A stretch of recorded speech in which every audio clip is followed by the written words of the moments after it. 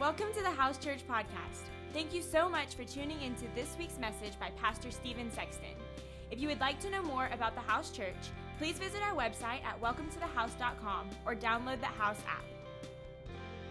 And so I'm excited that you're here. It's no accident that you're here. I will tell you, I'm going to be very upfront and honest. You have come to one of our sermon series that this right here is a major lift. It's a major lift because we're going to talk about money. We're going to talk about, generosity.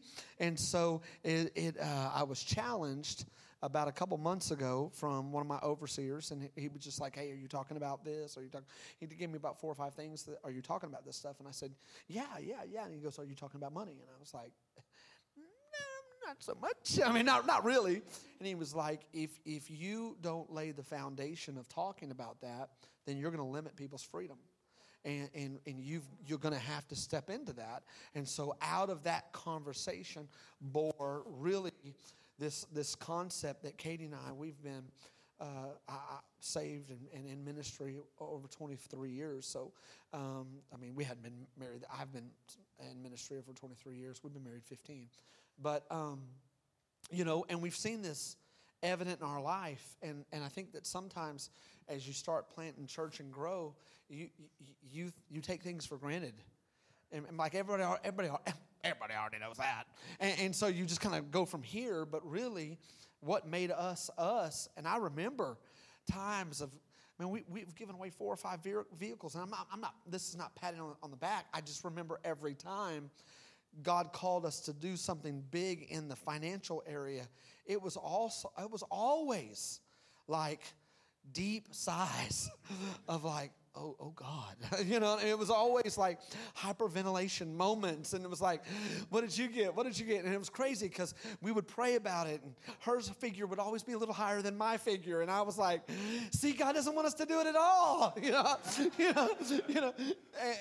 and just learning how to become generous is a step, it's a stage, and most of the things that God calls us to as believers will be uncomfortable to our flesh. Most of the thing that God calls us to do will be uncomfortable to our... Very, very rarely will you come to church and agree, your flesh will agree with everything. They'll be like, yes, okay, bless me, heal me, change me, restore me, amen. But the other parts are like, deny yourself, put yourself last, surrender, freedom, all of these, deal with issues, don't have an offense. All of those things are like, next. Can we go back to the other preaching? And so I'm excited about the series because I think it's really going to unpack some things, and maybe you'll learn some things that you didn't know, and maybe that will confirm some things that you do know. I believe that this series is going to help unlock our body to receive blessings from the Lord, because God says that He'll open up heaven when we begin to commit to giving. And I'm going to walk you through all of these Bible verses. There is this idea that when we are obedient to God and we begin to move in generosity, there is rewards that the Bible talks about that we can have even here. And so we've started sharing some secrets that I think help us in generosity. We shared one last week. Go back and listen to that.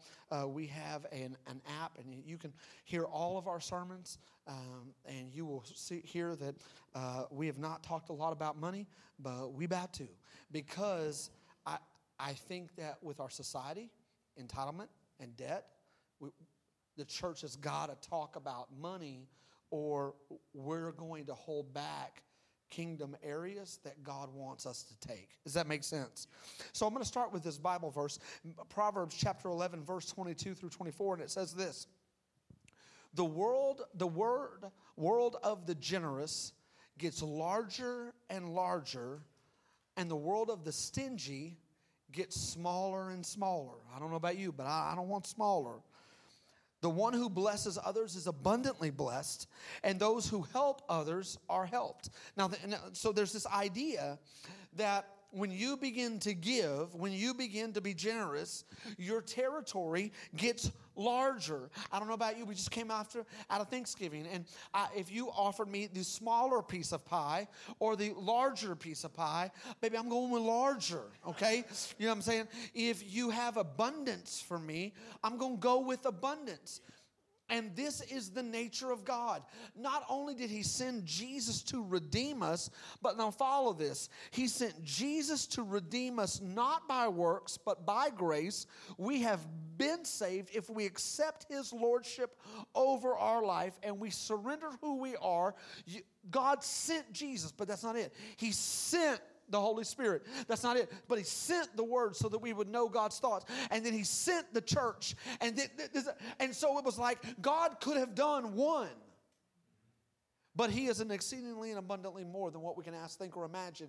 And God is into this idea where you need this, but I'm going to provide all of this for you because there's so much in you that you're going to need more than what you think you're going to need. Does this make sense? I don't know about you, but larger and abundant.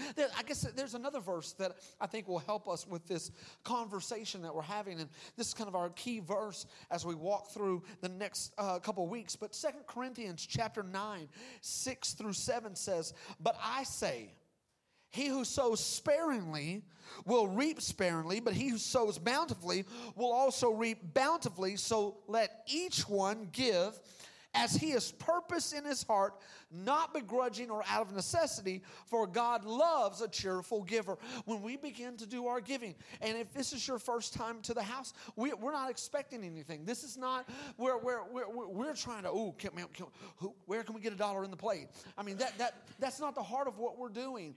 What we're doing is we're wanting to create a culture where people are growing larger and larger. Abundance is present, and we are people, our body of Christ is now excited to give because we've seen it work. We've seen it work. We've seen it work where all of a sudden we begin to give. And it's not that we give just to receive, but there is a benefit to giving. That's not why we give. We don't give to get. It's not that. We give because giving shows the condition of our heart. It shows the condition of our heart. I don't know if you've ever kind of just looked up words in the Bible, but I have a few here that I want you to see. I find it interesting that belief or believing is in the Bible 272 times. So that's our salvation, our conversion. Believe. Who will you believe? What will you believe? Prayer, 371 times. Do not be afraid or do not fear, 365. Now think about that. For every day of the year, there is this idea for you to combat fear. I think sometimes we live with it. We don't even know that we're operating in fear, but insecurity, what people think, what are we going to do, how we're going to get this. Do not fear, 365 times. But look right here, love, 714 times. Love, 714 times. Money, over 800 times. And giving, 2,161 times on giving. There is an idea that God is a generous God, and he, come on somebody, is a giver. He's a giver. We looked last week, and I'm just going to touch on this again, but there is a plan. The enemy has a plan. God has a plan. And the world system inverts what God established. That's what the world does. It corrupts what God established. And I want to show you this graphic and I want you to begin to see the two types of plans. So God's plan is that our money moves our heart, which then begins to change our focus. We begin to give time, and we become givers. Now, here's the thing. Most churches, most songs in worship, come on, we just jammed on that last song. That was so good. It was like, it was great. But there's not a lot of money songs in worship. Oh, bring your 100, know your 1,000. Bring it right now. So you won't be stingy, and you don't see a lot of songs. And so I think that there's a lot of breakthrough that isn't happening in the church because everything is geared to the heart. But here's what the Bible says. The Bible says that our heart, check this out, can be deceived. In fact, it goes so far to say that our heart cannot be trusted. That's counterculture to this society because our society trumps feelings above facts. Well, what if I feel this way? Well, what if I feel that? Well, if I feel it, it's got to be true. That's what our society says.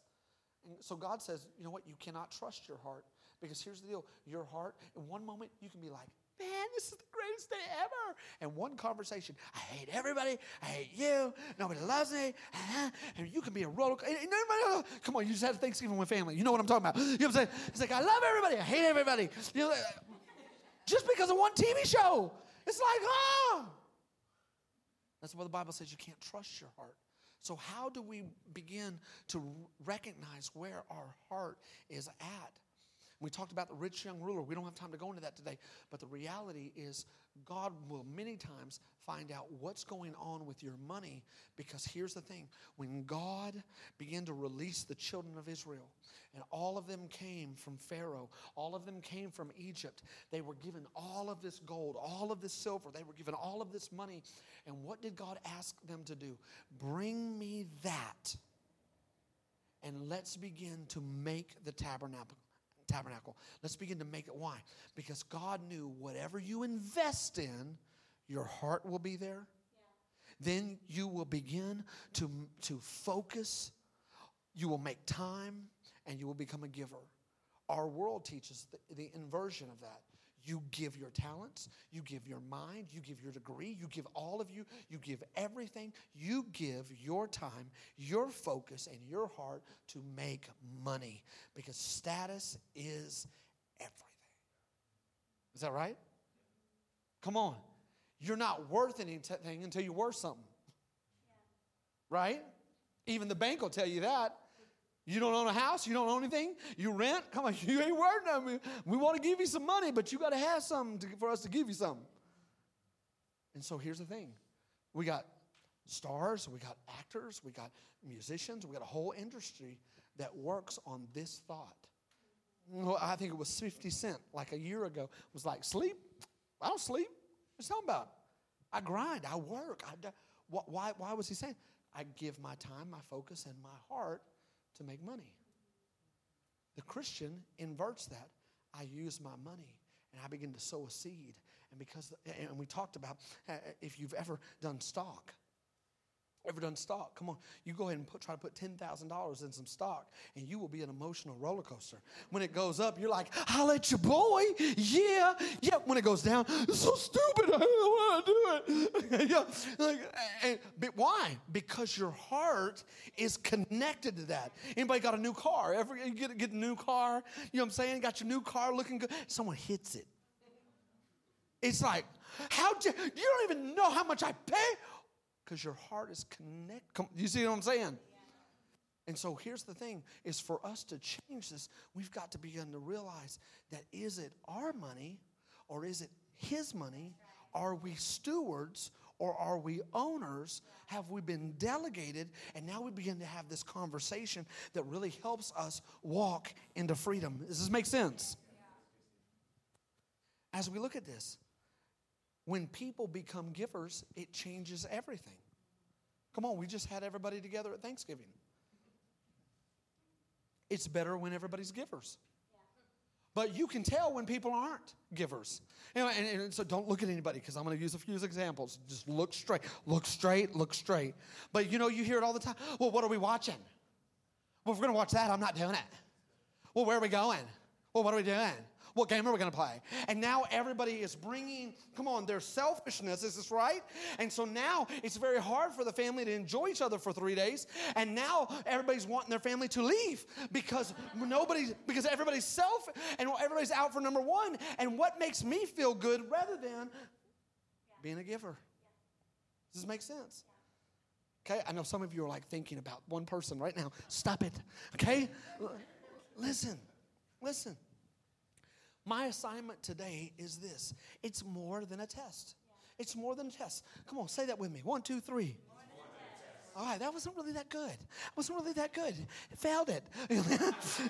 Come on, 1, 2, 3.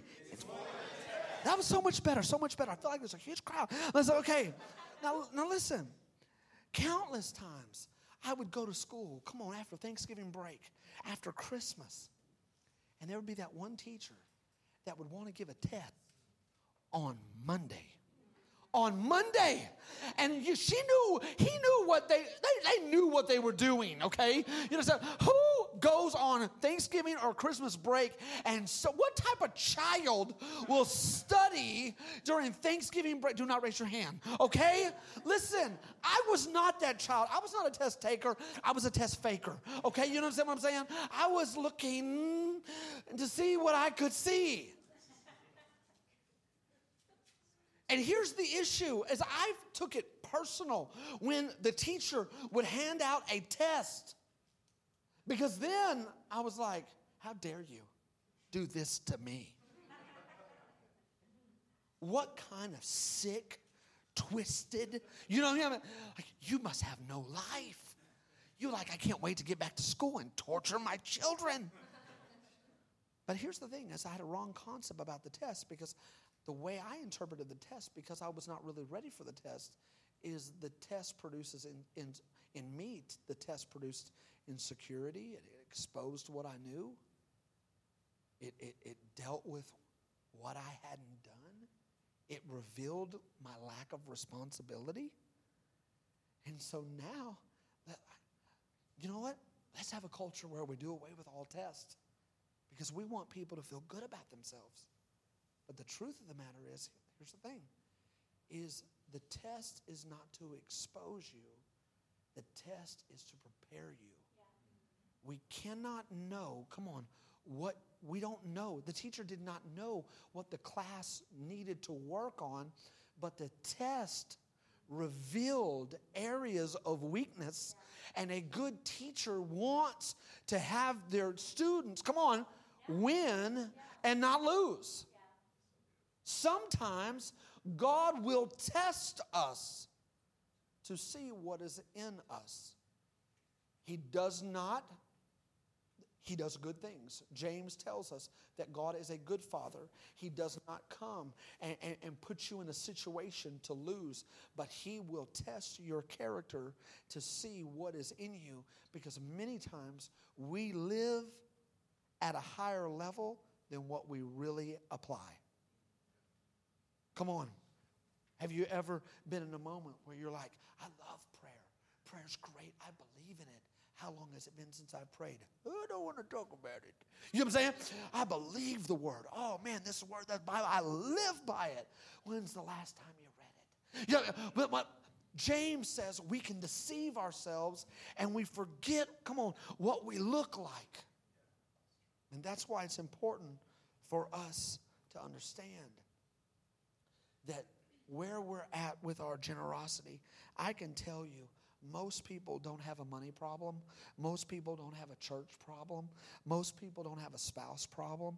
Most people don't have a child problem. Most people have a giving problem. In this relationship, I've gone as far as I'm prepared to go, and I'm not going to give anymore. In this relationship with my parents, I'm not going to give. And so here's the deal. Frustration and tearing apart happens. Breakdown happens because someone decided, come on, to stop giving. Is this right? Listen, when there is a giving problem, we take that back a step further and realize that there is a God problem. There's an issue. There's a hardness in my heart. There's an area where I don't want to be flexible. And so what happens is God's plan produces surrender and then unleashes purpose. The enemy's plan makes us selfish and moves us to pride. And here's the deal.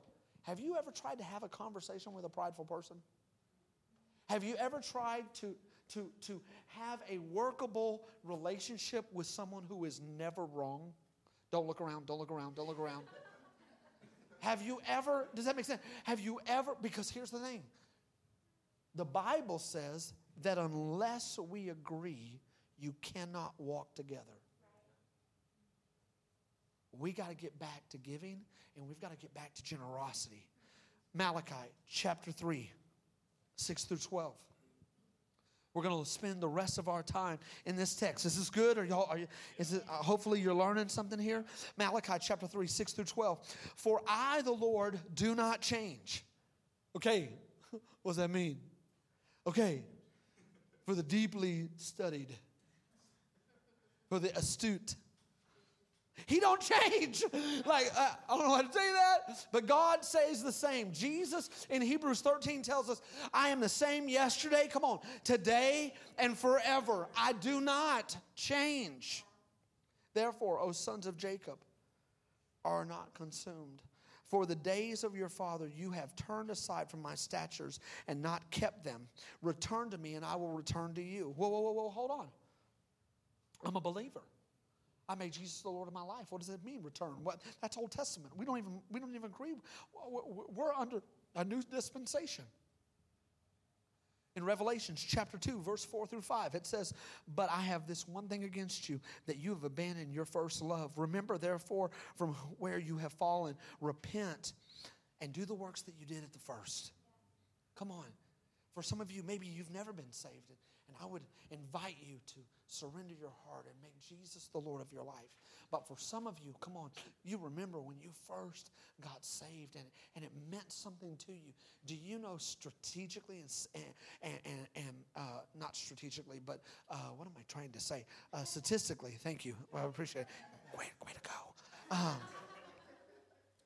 Is the people who invite people to church are people who just got saved. The people who just get saved, if you'll look at the average, they are 80% more likely to invite someone to church than people who have been in church for more than 5 years. Here's what I'm saying. We forget. And we may, even coming to church, we can make church about us. Even coming, who didn't say hi to me? What didn't they say? What person? Did the pastor did they look at me? Did they not look at me? And before we know it, here's the deal. We're a group of people, listen, that are not giving, but we're all coming to receive. And here's the deal. There are moments when our heart is shattered and it is broken and you need to receive. But there are days, most days, that you need to walk in wherever you go. And the Bible says that you are the light of the world. You are the city on the hill. And you come and you bring joy and you bring light and you bring this stuff.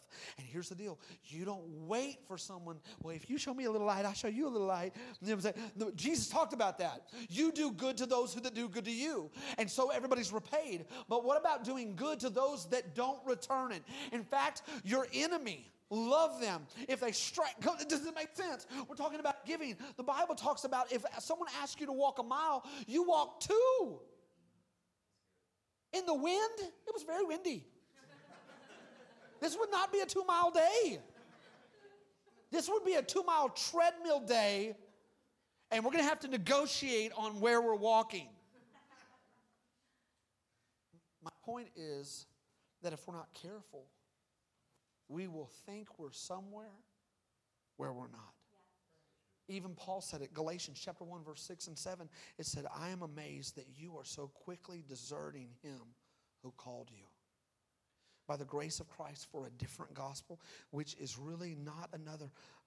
Only there are some who are disturbing you and want to distort the gospel of Christ. Can I make the argument that even as a believer, you can drift? I'm not saying lose your salvation. That's not what I'm saying. But you can drift. You can drift just like a married couple. If they're listen, it's crazy. For some of you, you are married. We're going to talk a little bit. For those of you who are not, you're just going to have to go with the analogy. But it's very easy. Come on, I met Katie, saw her, dated her. Come on, the hunter is hunting. Yeah. And so she's precious, wonderful, great. And there's this old saying. It's before marriage, opposites attract. After marriage, opposites attack. Come on, you know. And it's amazing that all of a sudden this precious lily that makes my life so much better, she says something that offends me. She hurts my feelings. I mean, I do that more to her than she does to me, but there's still this 80-20 rule. And so my point is that we can drift. You know, we have 4 kids, and people all the time are like, man, you must really love kids. No, I'm like, I really love my wife. You know what I'm saying? But here's what happens is responsibility comes, and it's crazy. You used to sit by each other, and now it's like, and before you know it, we're managing all the responsibility, but we forgot to manage us. And you drift. If we're not careful, we'll drift from the first time we walked the aisle or raised a hand and said, God, here I am. I'm done. I'm done with it all. I give you everything. I give you my offenses. I give you my past. I give you my rejection. I give you my addictions. I am done. And you left church feeling, I'm going to preach to anybody. Gas station person. Server on the border. Is the dip hot? You want to know what else is hot? You know what I'm saying? Let me teach you about Jesus.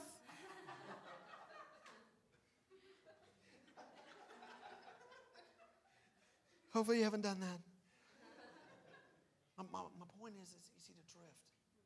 It's easy to drift. And look at this. From the days of your father, you have turned aside from the statutes and not kept them. Return to me, and I will return to you, says the Lord of hosts. But you say, how shall we return? Will a man rob God?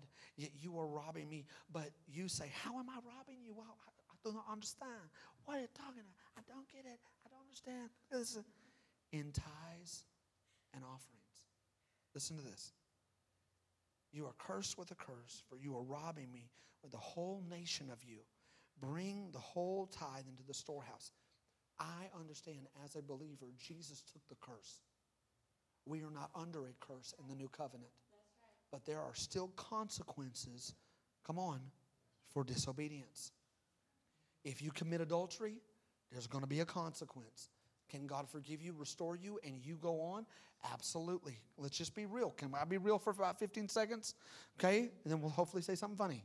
But listen, if you lie, the consequence of that is that people will no longer be able to completely trust your word, and you will have to gain back what you lost.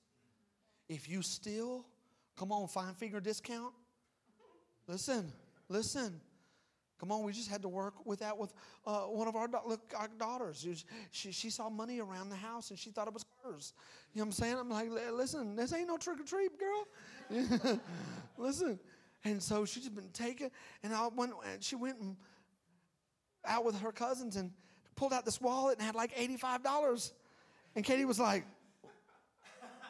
do you have a job I don't know about? She's like, yes, cleaning up.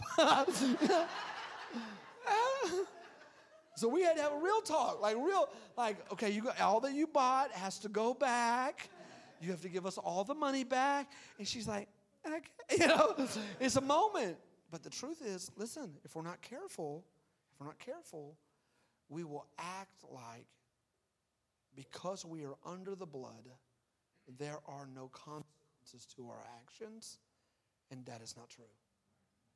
And I believe that we are at a society where we are because people want to live however they want to live, and there needs to be no consequences for life. Does that make sense?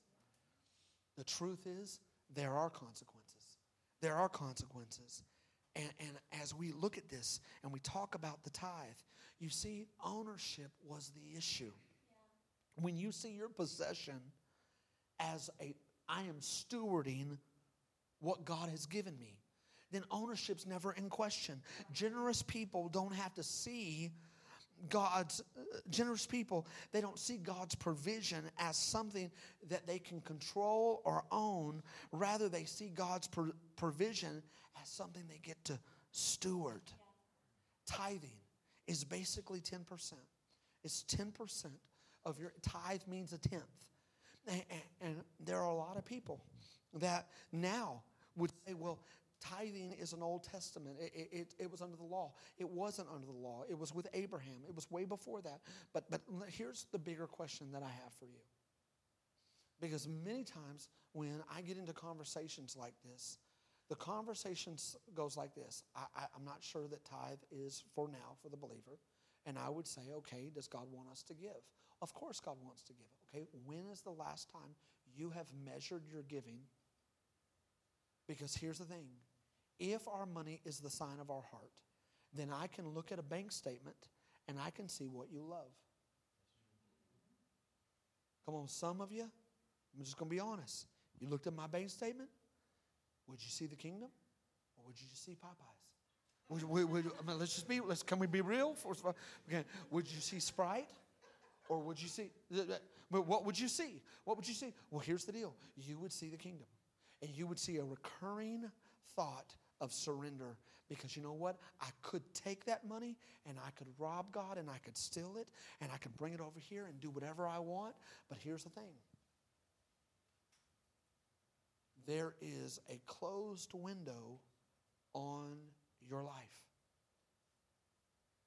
Because God gives seed to the sower, and God has this idea.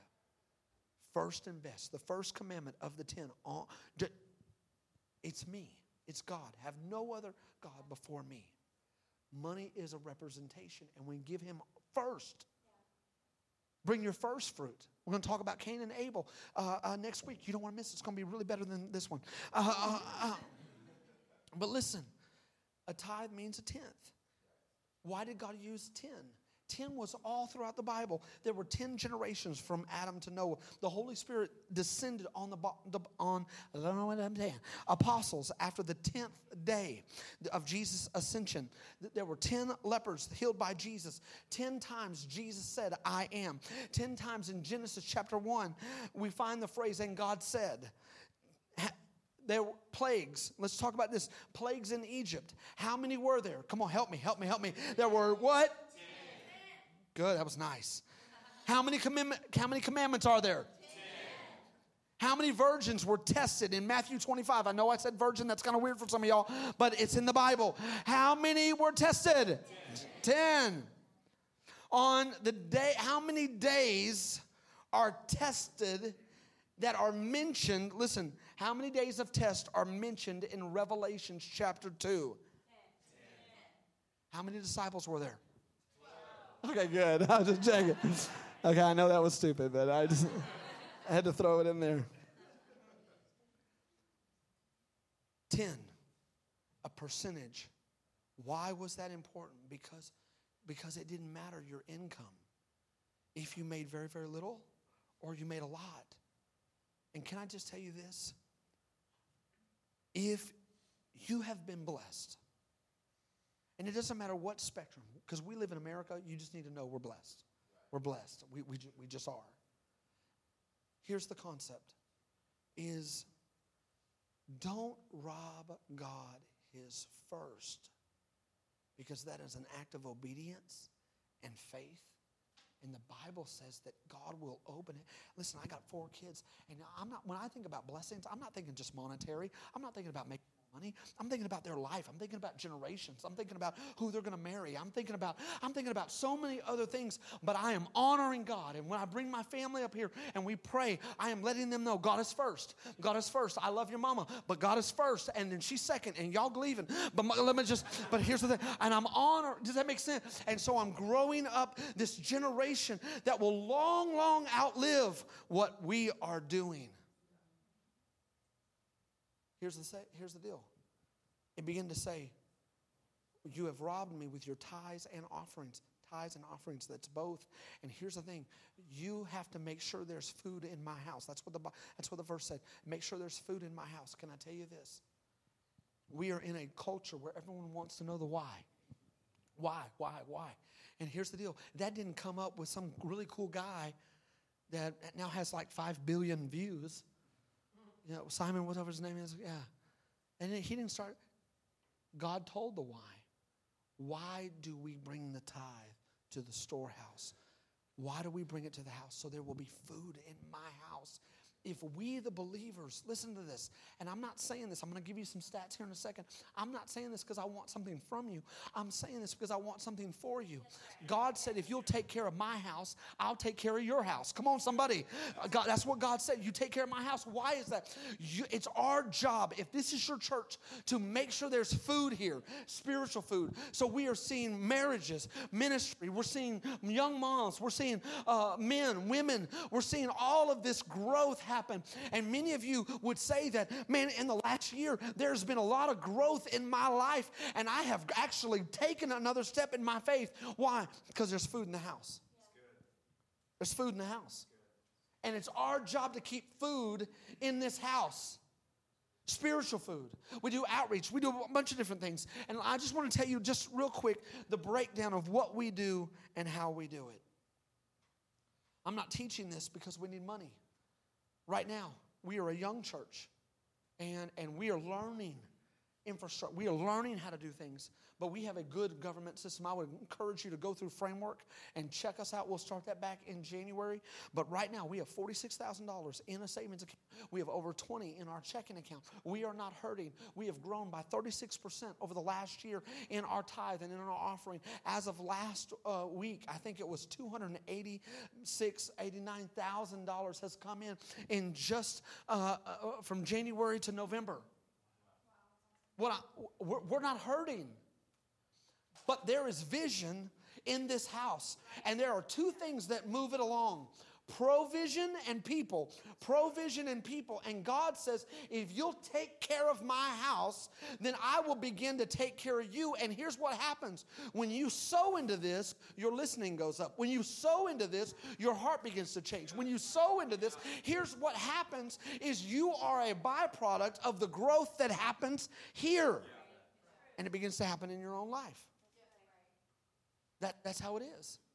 For us, I'm just tell you, we give 10% right off the top. And this is how we run the church. We do 10% giving, 35% salaries, 35% building, and 20% operations. We set our budget for the year based on 90% of what came in last year. So there will always be buffer, and we're going to be growing. We're not going to spend to the end of our means. For us as a church, we give into 4 areas. These are 4 major areas that we give in. And I'm just letting you know. First is ARC. ARC is the Association of Related Churches. In 18 years, they have launched. We have been a part. My family, then we came here. We grew. We are an ARC church. In 18 years, there's been 806 churches that have been planted. Okay, come on, that's good. This last year, get ready, get your clap on, because we're going to clap a lot, okay? Just get ready. Golf clap, it doesn't matter. Just don't sting your hands. It hurts, okay? But this last year, 76 churches were planted, and on launch day, their first day, which we had a launch day, on launch day of their first day, 766 salvations were made, decisions for Christ. We give a portion of that to ARC. Then we give a portion to Church on the Rock, Network of Ministers. They go in and they do ministry with churches that are under 300, 250, and they connect with pastors. You know, there's a lot of rural churches, and you may look at us and go, well, are y'all that? But the truth of the matter is we are building leaders here. We are building infrastructure. If you stay around long, you will see that there are a lot of leaders, and we have a pipeline here, and we're growing something. But there are some that are just haven't had a lot of training. They just started a church because they love God, but they didn't really know about anything. And so they go in and they connect with those pastors. They love on their families. They shepherd them. They help them financially. They come in and they give us support, because I'm just telling you, the rural churches are still very, very important. Come on, somebody. And so they minister to those. Also, they have a ministry in Kenya and a ministry in southern India that we support. Be the One Ministries is something that we started in 2012. Katie and I. It's a nonprofit, and it's our outreach arm for young people, for the next generation. We teach them outreach. We go on mission trips. We do discipleship training. We do free training for youth pastors and student pastors where we will travel there at our expense and go teach them how to run and disciple young people.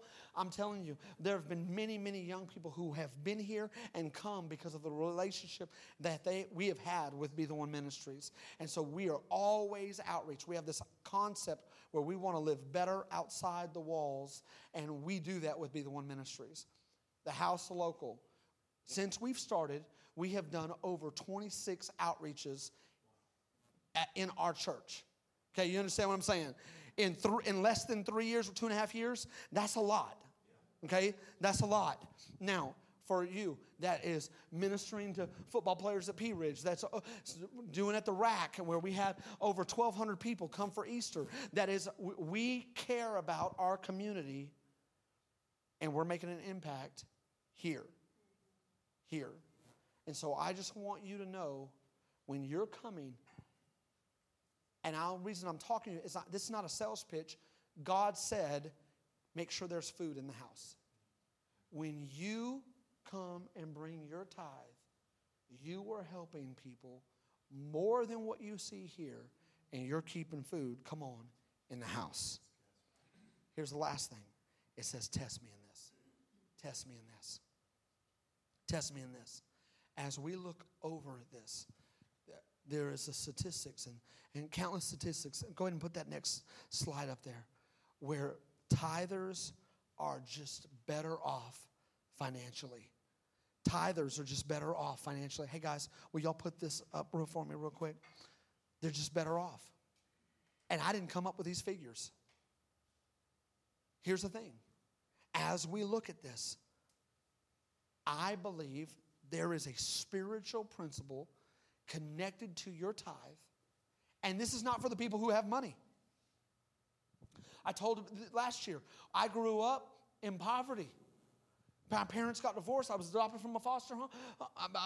We grew up in poverty, and we got married. And let me just tell you something. Well, I joked about the fact that once we got married, man, they wanted to give us a credit card. I was like, thank you, Jesus. They just want to bless me. Yes, Lord.